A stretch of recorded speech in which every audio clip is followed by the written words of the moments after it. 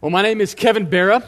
If I haven't met you yet, I actually spend most of my time over at the Anderson campus. I'm one of the pastors here at Grace. I get to oversee the youth ministry, and so I see some of my youth folks around here. Yeah, so I'm glad to be here this morning. We're going to be in 1 Corinthians chapter 8 and chapter 10, double duty this morning, and I was assigned it, didn't choose it, but I'm thankful for it. Okay, so you'll get your money's worth today. 1 Corinthians chapter 8, verse 10. I'll tell you a little bit about myself. I have a beautiful wife named Hillary. She went to vet school here at A&M, which brought us to this wonderful town. And we have 3 kids. I have a 4-year-old daughter named Peyton. I have a 3-year-old son named Micah. And I have an 18-month-old son named Jesse. And a little anecdote about my 2 sons. Micah, the 3-year-old, is standing on the couch last Friday, so not this past Friday, but the Friday before that, with a wooden spatula in hand. And Jesse is below him on the couch. And Jesse stands there and swings the spatula across Jesse's forehead, gashing it open, blood everywhere, on my daughter, on him, flowing down. And I thought to myself in that moment, I've entered a new stage, right? I mean, you hear stories about that, like if you're like college dating someone, like, we're going to get married, we're going to have kids, it's going to be great. Yeah, it will be. But there's these moments you've got to be ready for. So here's my encouragement to you. Be ready to plot with a rag the blood of your children. Like that's all I got there. All right. 1 Corinthians chapter 8. I'm going to read about 6 verses from chapter 8, and I'm going to read about 6 verses from chapter 10, and then we will dive in. It'll be fun. All right. 1 Corinthians chapter 8, starting in verse 1. Now concerning food offered to idols, we know that all of us possess knowledge. This knowledge puffs up, but love builds up. If anyone imagines that he knows something, he does not yet know as he ought to know. But if anyone loves God, he is known by God. Therefore, as to eating of food offered to idols, we know that an idol has no real existence, and that there is no God but one. For although there are many so-called gods in heaven or on earth, as indeed there are many gods and many lords, yet for us there is one God, the Father, from whom all things and for whom we exist, and one Lord, Jesus Christ, through whom are all things and through whom we exist. However, not all possess this knowledge, but some, through former association with idols, eat food as really offered to an idol, and their conscience, being weak, is defiled. Jump over to chapter 10, verse 1. For I want you to know, brothers, that our fathers were all under the cloud, and all passed through the sea, and all were baptized into Moses in the cloud and in the sea, and all ate the same spiritual food, and all drank the same spiritual drink. For they drank from the spiritual rock that followed them, and the rock was Christ. Nevertheless, with most of them God was not pleased, for they were overthrown in the wilderness. Now these things took place as examples for us, that we might not desire evil as they did. Do not be idolaters as some of them were. Let me pray one more time for us. Lord, I thank you so much for your word.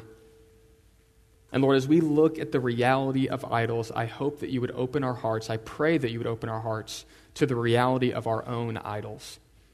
And Lord, even as I pray that prayer, I know many of us resist the reality of idols. We think that idols are just something out there and not something internal that we may struggle with ourselves. And so, Lord, I pray that you would guide my words, you would guide my thoughts, that they would not just be my words, they would be your words. And that you would open our hearts to the reality of the idols that all of us struggle with. In your precious name we pray. Amen. Well, when I was in high school, my family all journeyed to Colorado to visit my cousins because one of my oldest female cousin was getting married.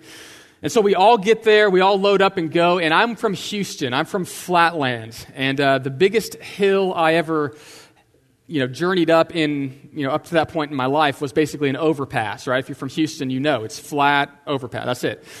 And so we get there, and my uncle decides to take all of us out on this hiking trip, and all except the bride. You stay back, the rest of us are going to go. And so we go. And I'm thinking to myself, this is awesome. I'm so strong. Like, I haven't been up a hill yet, but I'm I'm young and virile, right? I'm going to be great up this, right? And so we go on the journey, and we start going, and what we're going to be doing is crossing pretty high up a peak. We're going to go over the top of the mountain, over to this beautiful area where there's these beautiful lakes, and he's describing it to us, and I'm like, perfect, let's do this. And so our whole family gets in a line, and we start going up these switchbacks, and it's getting harder and harder, and it was mid to late May. And by this time in mid to late May in Colorado, there's still snow on the ground. And we get to a point on the side of the mountain where my uncle looks back at me, and he says, the trail goes this way across the face of the mountain. And the trail, as you can see, is covered by snow. So what I'm going to have to do is I'm going to stomp my way through across the face of this mountain, making a trail, and you just stomp in behind me, and we'll be fine. And I'm like, let's do this. Like, I'm awesome. This is going to be great. And so we launch in, and it's my uncle, my female cousin Kim, and me, and we start launching in behind him. And by that time, my aunt, his wife, goes, we're going to go the easy way. And they all take off behind me, going a different way. And as I'm going across this, stomping one foot after another across the face of this mountain, I do something I shouldn't have done, but I did. I look down. And as I look down the side, what I see is a steep slope in which there is nothing to stop me other than the tree that happens to be sticking up or the rocks that will impale me, right? So that's what I'm seeing going forward, and I just freeze. And he looks at me and goes, hey, you all right? I'm like, I guess, and we keep on going. And we go through, and we get to the top of this edge, and then we go over to the side, and he goes, the trail, we kind of got mixed up a little bit here, but here's where we need to go. We're going to climb over the side of this, and then just like kind of scale down this little wall, and then we'll be to where we need to be. And I look over the edge of this cliff we're going to scale down, and it's sheer. Houston, sheer rock. He's like, we're just going to rock climb down it. And I'm like, you're nuts. He goes, no, it's going to be easy. And he's like 55 or something. He's like, let's just do this. And he goes over the edge and starts climbing his way down. And I'm like, okay. And my female cousin goes next, and she goes down, and she's fine. And then it's my turn. And so I get to the edge of it, and I go over it, and I'm like, okay, I can do this. And I'm going down, and suddenly I freeze. And they're like, hey, you all right? I'm like, yeah, I'm just trying to find the footing over, and they're like, are you okay? I'm like, no, I'm not. I'm petrified. And they look at me and they go, all right, here's how to navigate your next steps. Put your foot down here, move your hand down here, put your foot down here, move your hand down here, and each step they led me down the way to where we wanted to be. But I tell you what, I was petrified. And the truth is this. On the journey of life, we all encounter moments where we think we're strong. But when we get into the middle of them, when we go along that journey, sometimes we reach rocky terrain. Sometimes we reach moments when we fear for our lives because we realize we're not as strong as we think. The reason I start there is because that's the issue that's going to be addressed by Paul in this section. And in this section, he introduces us into the idea of idols, of idolatry. And if we're honest with ourselves, when it comes to the idea of idols, every one of us would say this: I'm strong in that area. I don't have an issue with idols. But my hope is that as we journey through this section of Scripture, we'll see that, hey, maybe we're not as strong as we think we are. And he opens up, I'm going to lead us basically through three movements in this talk, and it's this: that idols are everywhere. Secondly, we are not immune to idols. And thirdly, we need to flee from our idols. And this section opens up actually with a question. And in chapter 8, verse 1, it says this: now concerning food offered to idols. And what Paul is doing right now in chapters 7 through 12 of 1 Corinthians, Paul has received questions from the Corinthian church. They have issues that they're dealing with. And in this section, he's dealing in chapters really 8 through 10 with the issue of idolatry. And in this moment, he's saying, okay, look, you deal with idols. And for most of us, we're like, okay, what does that even mean? And sometimes as you're reading through the Bible, you come to moments where there's descriptions that are so culturally specific that it's difficult to even know how to apply them. And we're in one of those sections. Thank you, Blake, for signing the spot for me. But basically the reality is this: idols are everywhere. And in Corinth, they were everywhere. There was temple ruins like this currently in Corinth that you can go see, where there was temples to false gods everywhere. And the way idols worked were this: to understand how to apply it, you got to understand what he's actually talking about. The reality is idols were everywhere, and what would happen is a person would come with a sacrifice to an idol, to a god. And they would come to that god, and they would have a goat or a bull or something like that. They would kill it, and the way the meat was distributed was in one of three ways. One portion was burned up. So a portion of the meat was literally burnt up as a offering to the god. A second portion was given to the priest to kind of feed him. He could do whatever he wanted to with it. He could either do one of two things. He could feed himself, eat it, or he could take it to the marketplace and sell it to make some money.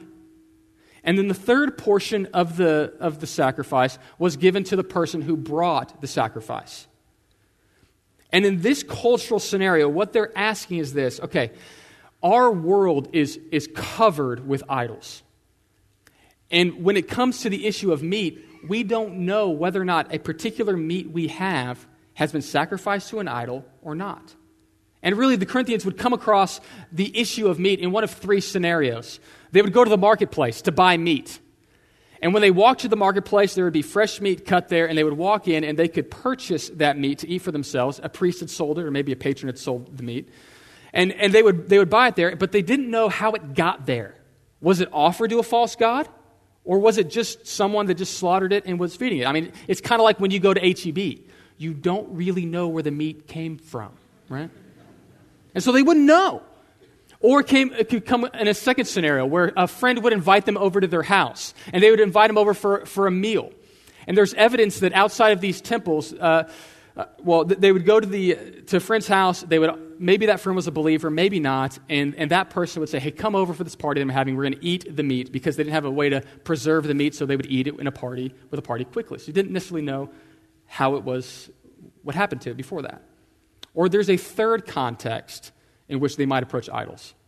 Most of the Corinthians had come from an idolatrous background. They weren't born Christians. Most of them came to faith in Christ when Paul preached there. And so often what would happen is they were part of a culture that had parties, social events surrounding the sacrifice. So there's evidence of some temples where they would offer the sacrifice, and there would be rooms outside of the temple where this person that had offered it could invite all their buddies and just have a party. And so it was just a social gathering. It was a barbecue that all of them would be invited to. And so the question I think Paul is mainly addressing in chapters 8 and the first part of chapter 10 is this: when I get invited to a party at the temple, what do I do? How do I respond when I'm in that scenario? And the reality is idolatry was everywhere for them. But an idol was always a representation of something deeper.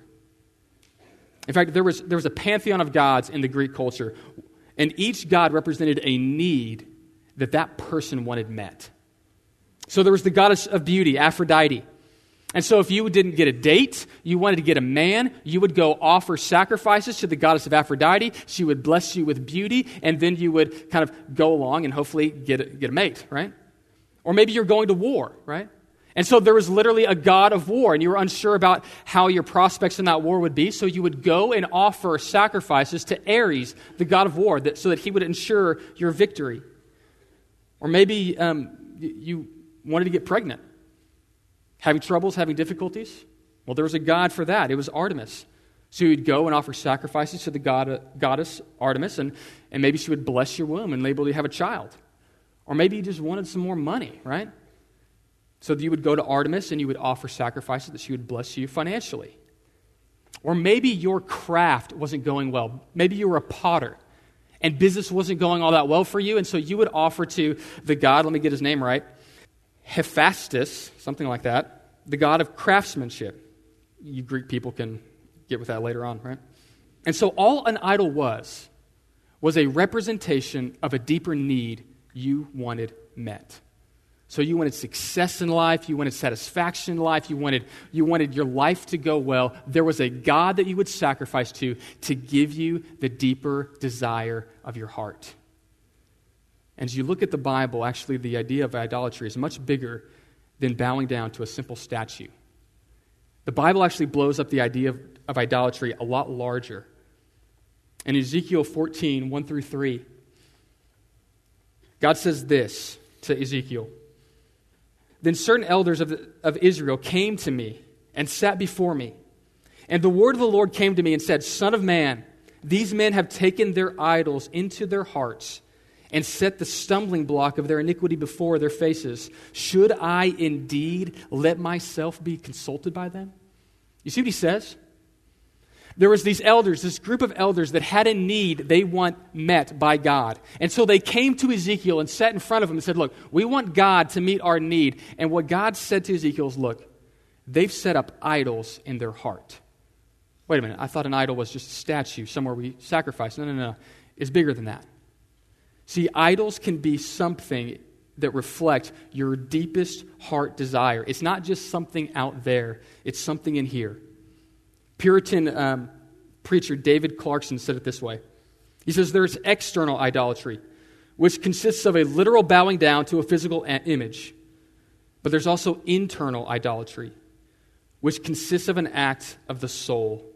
When the mind is most taken up with an object and the heart and affections are most set upon it, this is soul worship. And in the Old Testament, over and over and over again, this is the issue that is raised with idolatry. In Habakkuk 1:11, Habakkuk says of the Babylonian Empire, their God is their strength. In Jeremiah 2 through 3, the prophets charge Israel of idolatry because they set up treaties with the nation of Egypt and Assyria. They were afraid of war that was coming, and so instead of turning to God to save them and to protect them, to meet their need, they moved to Egypt and said, Egypt, will you give me safety? Will you give me security? Will you meet the deepest needs that I have?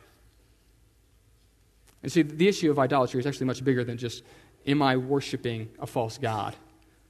The question is really this: what false god am I worshiping? Tim Keller, in his book Counterfeit Gods, goes through this in a really helpful way. If you want to get more information, I encourage you to pick it up. And he says this: God was saying that the human heart takes good things like a successful career, love, material possessions, even family, and turns them into ultimate things. Our hearts deify them as the center of our lives because we think that they can give us significance, security, safety, and fulfillment if we obtain them. Now, I say that. I lay out the reality that idols are everywhere, but your response, I think, is most like the Corinthian response. And their response is this: I'm immune to idols. That doesn't affect me.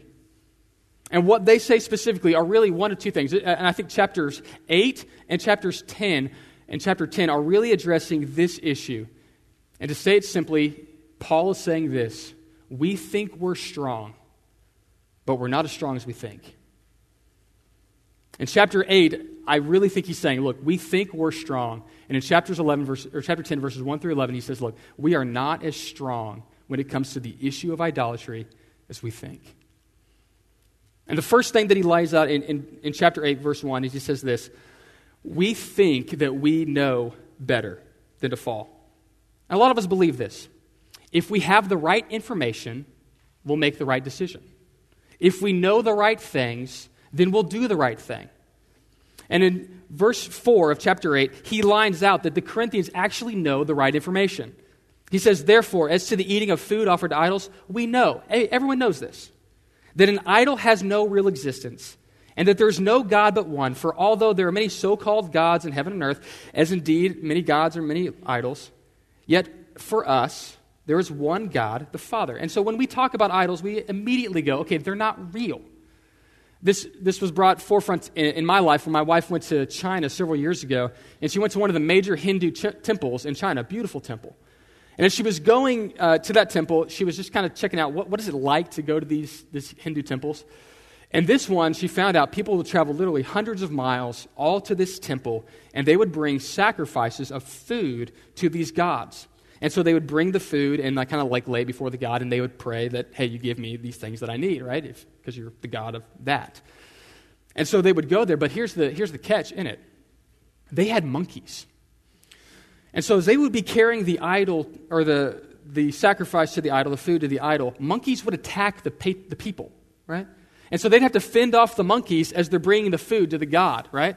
Now, there's multiple problems with that I think that we can all see. First of all is this. If my God needs to eat food that I give them, you probably can't meet the problem that I'm really dealing with, right? And secondly, if you can't deal with the monkey problem, God, can you really deal with the big problem that I'm bringing you, right? Like if you can't protect your own food, can you really deal with the deeper issue of health and other things that I'm going to bring to you? And so we would say, okay, Kevin, when it comes to idolatry, we know. Those aren't real. But the problem that Paul lays out is this. You may think you know, but just because you may have the right information doesn't mean you're going to make the right decision. And you know this. So when it comes to diet, right, you know that if you eat soft and squishy, you'll end up soft and squishy, right? If you eat raw and hard, you'll end up raw and hard, right? Like we know that to be true.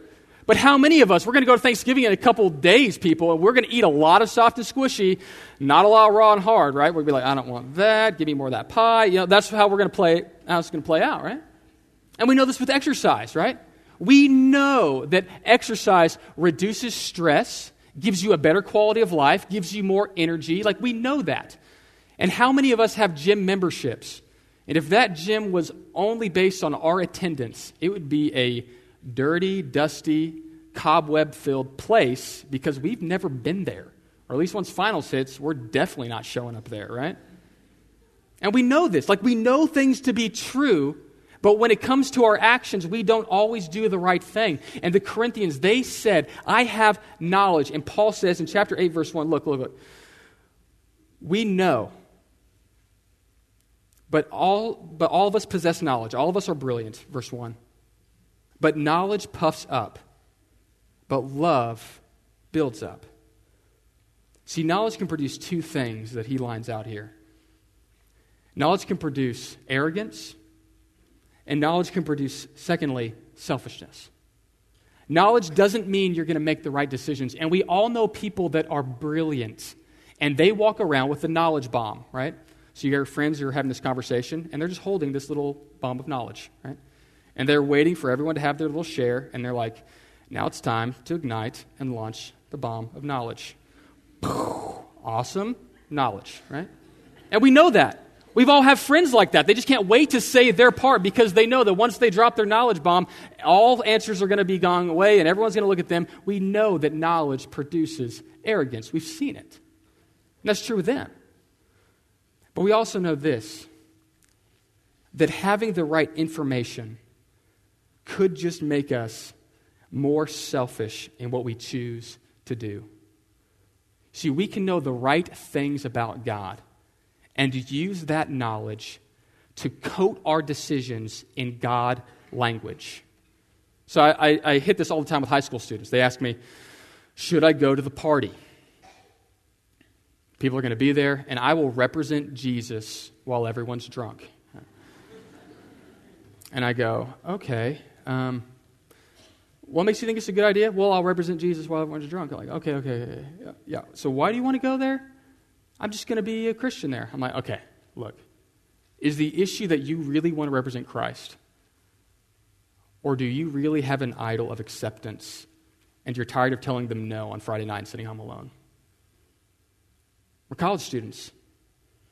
Some of you are brilliant and you're going to be getting a career lined up and you're an engineer, you're in business, you're so smart, you've got all the things lined out and you're thinking to yourself, okay, what God wants me to do because he's blessed me with my brilliance is to make a lot of money and then I'll give some money to the church and I'll buy houses and it'll be awesome. Missionaries can go there and be really, really sweet and be like, okay, yeah, maybe.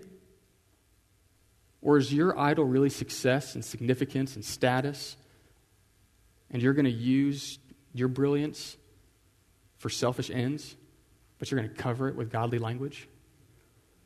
Or for parents, I mean, you've got your kid, and you want your kid to succeed, and you want to give them all the opportunities you didn't have, and so you're going to get them into volleyball and into basketball, and you give them all the training that they need and all the support structures that they need, and you're going to push and push and push and make sure that they're successful and push, and that child has become your God. And kids make bad gods, right? They beat their brothers over the head, like they do not do what you want. They're not good gods. And the truth is this, the reality of many of our decisions is that we can just do what we want, and we're looking for a way for God to just let us do what we want. And that's what the Corinthians were doing.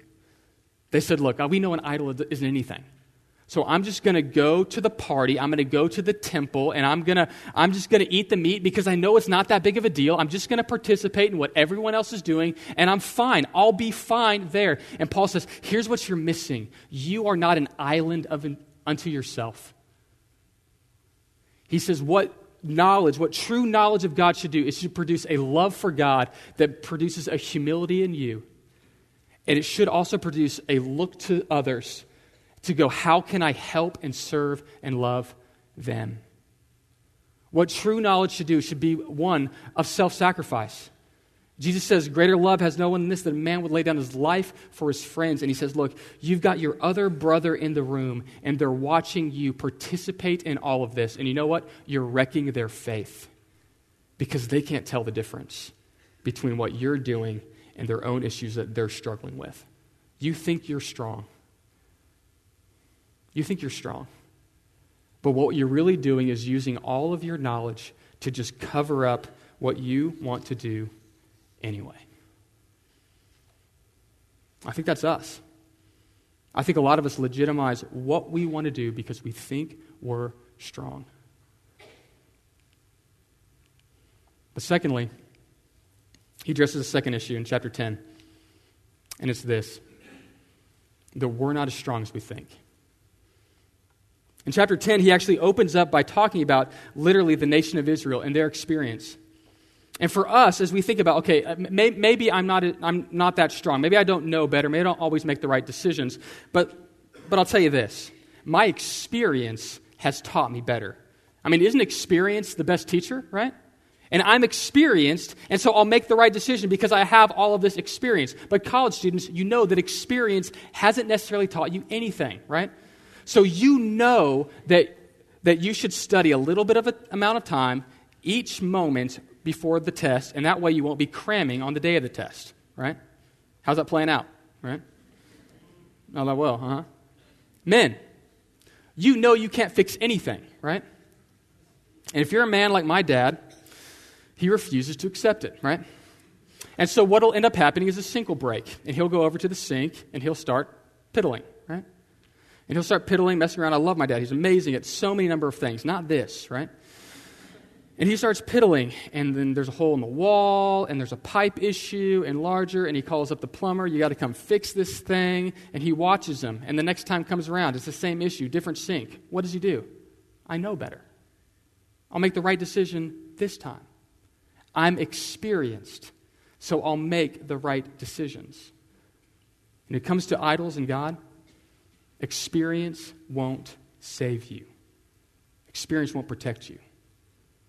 In fact, he lines out the experience that the nation of Israel had that was phenomenal, but it didn't protect them. He says in chapter 10, verse 1, he says, I want you to know, brothers, that our fathers were all under the cloud and all passed through the sea. He's referencing the moment when Israel was saved out of Egypt. When literally God came to the people of Israel, saw them in bondage, rescued them out, and led them into freedom. And he said, look, they all passed through the sea. In fact, he parted the sea. They walked through it. And he says they ate manna from heaven. Literally, bread came down. They're eating. This is great. Quail. They ate all of the food. And then they got thirsty. And so they hit a rock and they drank from the rock. They had water. They had food. They had salvation. They had an amazing experience. In fact, the experience that you would all want. Verse 5, it says, nevertheless, God was not pleased with them. Why? Verse 6, Now these things took place to be examples to us, that we might not desire evil as they did. Do not be idolaters as some of them were. And the truth is this, they still fell to idolatry. And the reason is this, because the right pressures cause everyone to crack. We are not as strong as we think. I was hiking when I was in high school. We went with our church on this kind of trip, and there were some guides that were taking us in Enchanted Rock. And they're looking at this huge rock on the side, and he points out these cracks in the rock, and he goes, "Hey, do you know how they got there?" And I'm like, "No, I'm 16. I have no clue how you got a crack in a rock." And he goes, "A little drop of water landed in a small crack and froze and hardened and got that crack a little bit bigger. And then another water came in, froze, hardened, expanded that crack a little bit more, a little bit more, a little bit more, until now you see the chasm." The right pressures cause everyone to crack. And there were 4 pressures that the nation of Israel faced. There was social pressure. There was sexual pressure. There was frustration. And there was unmet expectations. There was social pressure. When they first came down, it says this, that they made a god and they rose up to play. They worshipped the god. And Aaron, when he was confronted by Moses in Exodus chapter 32, said, "Why did you make a golden calf and worship it? This is weird. I was bringing down the 10 Commandments. What's going on?" He's like, "The people, they all gave me gold. I threw it into the fire and this has popped out." Like, I don't know. And he caved. He caved to social pressure. And the same is true with you. I wish that I could say that all peer pressure ended in junior high, but it hasn't. And some of us, you put us in the wrong environment, you put us in the wrong pressures, we go on that business trip, and we cave, we fold like a lawn chair. Or it's sexual pressure. And I wish that the tired tale of a boss sleeping with a secretary or a secretary sleeping with a boss was just like, it's so old, it's so overdone, it doesn't happen anymore. But I've heard 3 stories of this year of that exact thing playing out. The right pressure causes everyone to crack. Or it's frustration. I mean, Israel, they're walking through the wilderness, he's guiding them, and then they don't like the food anymore, they don't like what God's provided, and they just get frustrated, and they're just like, well, let's get a new leader, let's go a different way, this is not going how I want, they get frustrated. And they rebel against God. Or the last one is unmet expectations. They get to the edge of the promised land. God had led them this far, and he's about to open it up. They're about to enter into the promised land. Everything that had been building to this moment, they're ready to walk in, and several spies come back with a bad report, and they're afraid. And God, this is too hard. I don't want to go that route. This life isn't turning out how I want. And they fold. For all of us, each one of these represents the real idol of our heart. See, it's not God that we're worshiping. It's acceptance. It's not God that we're worshiping. It's our pleasure. It's not God that we're worshiping. It's our significance. It's that God that our life would play out the way we want it to play. It's that God would give us the desires of our heart that may or may not collide with Him, but what I really want is a God who does what I want. See, we're not immune to idols. We think we're strong, but we're not as strong as we think. And so the last thing that Paul tells us to do is this. We all have idols. We have to flee from our idols. And what he says specifically in verse 12 is this. Therefore, let anyone who thinks that he stands take heed lest he fall. No temptation has overtaken you that which is common to man. God is faithful, and He will not let you be tempted beyond your ability, but with each temptation He will also provide a way of escape, that you may be able to endure underneath it. Therefore, my beloved, flee from idolatry. He says in verse this, I want you to watch your step. I want you to watch where you're going, because you think you're strong, but I'm sorry to tell you, you're not as strong as you think. And you can slip right in if you don't watch yourself. When I was about 5 years old, my I went with my cousins in Houston, and they were looking for houses to buy, right? And I'm there with my 5-year-old cousin who's my age, and we're hanging out, and they're all looking at houses, and we don't want to look at houses because we're 5, right?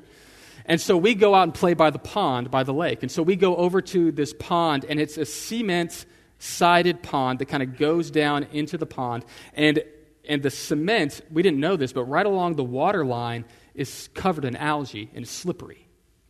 And so we're playing the game of how close can I get to the edge without going in, right? And so my cousin goes first, and he's dumb, right? And so he slips and falls into the water, right? And then he looks back, and he's trying to claw his way up, but it's covered in algae, and he can't move. He's like, Kevin, help me. And I'm like, okay, I got this. I'm totally strong. This is awesome. And I walk over to him, and I grab his hand to pull him out, but I'm 5. I can't pull him out. And he pulls me right in. And so we're both in the water, and we're freaking out like, oh, we're all going to drown. This is terrible. And so we're floating out into the middle of this pond.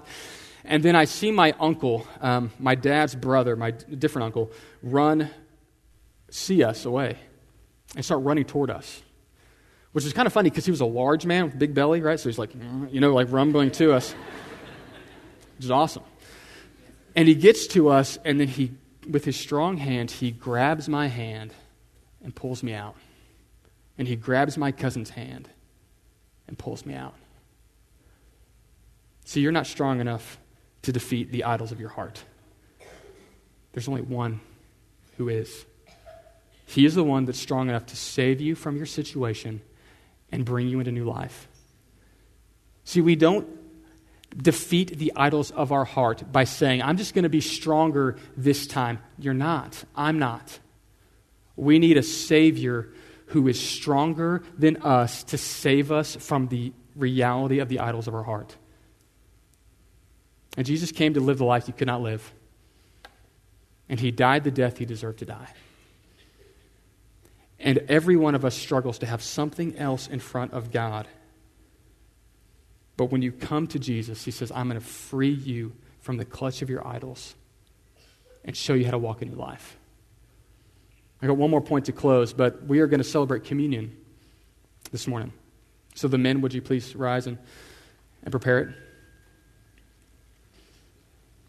And as the men are going, I want to give you one last thought in how to deal with our idols, how to flee.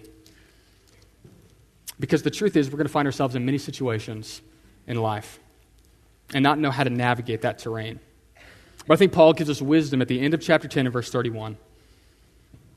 He says this, so whether you eat or drink or whatever you do all to the glory of God. And so as you are walking through the decisions of your life, there is a new paradigm that you filter it through. Whether you eat or drink, whether you go to the party or don't go to the party, whether you hang out with that crew or not hang out with that crew, you filter everything through the glory of God. Is this for the glory of God, or is this for mine? Will this bring me closer to Jesus, or am I just fulfilling the needs of my heart? Am I walking in wisdom, or am I just looking to be accepted by my peers? And you replace the idol with the Savior who's strong enough to save you. The men are going to come forward, and as they come forward, I want you to take a moment right now and think about what could be the idols of your heart. What are you holding up and saying, God, don't take this. Or really, all this work and everything is really about just making this happen. What are the idols of your heart? I'll lead us in communion in a moment.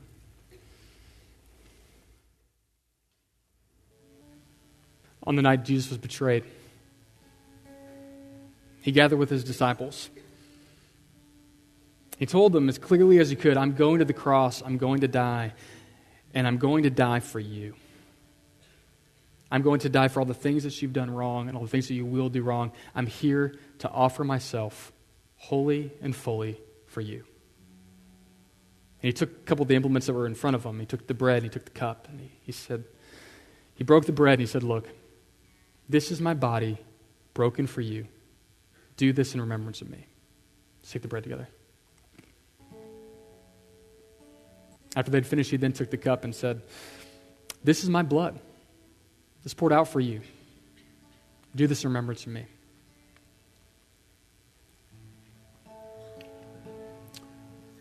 We're going to respond in the song. I want you to take a moment and just say, "Lord, these are the idols of my heart. These are the things that I'm chasing." And I want you to take a moment, if you're willing, to lift them up to God, that he might help you navigate through it. And when you're ready, would you stand and respond in song? Father, that is our prayer and that is our song. We want to crown you Lord of all of our lives. And Lord, we confess that sometimes we just need you to make our hearts believe. We don't believe that you are better than our idols. So Lord, I pray that you would open our hearts to the reality of who you are, the God who came to us, who gave his life for us, that we might live a full life in you, walking with you for all eternity. So I lift up these people to you, that you would guide them, protect them, and hold them. It's in your precious name I lift up this morning to you. Amen. Amen. You have a great morning.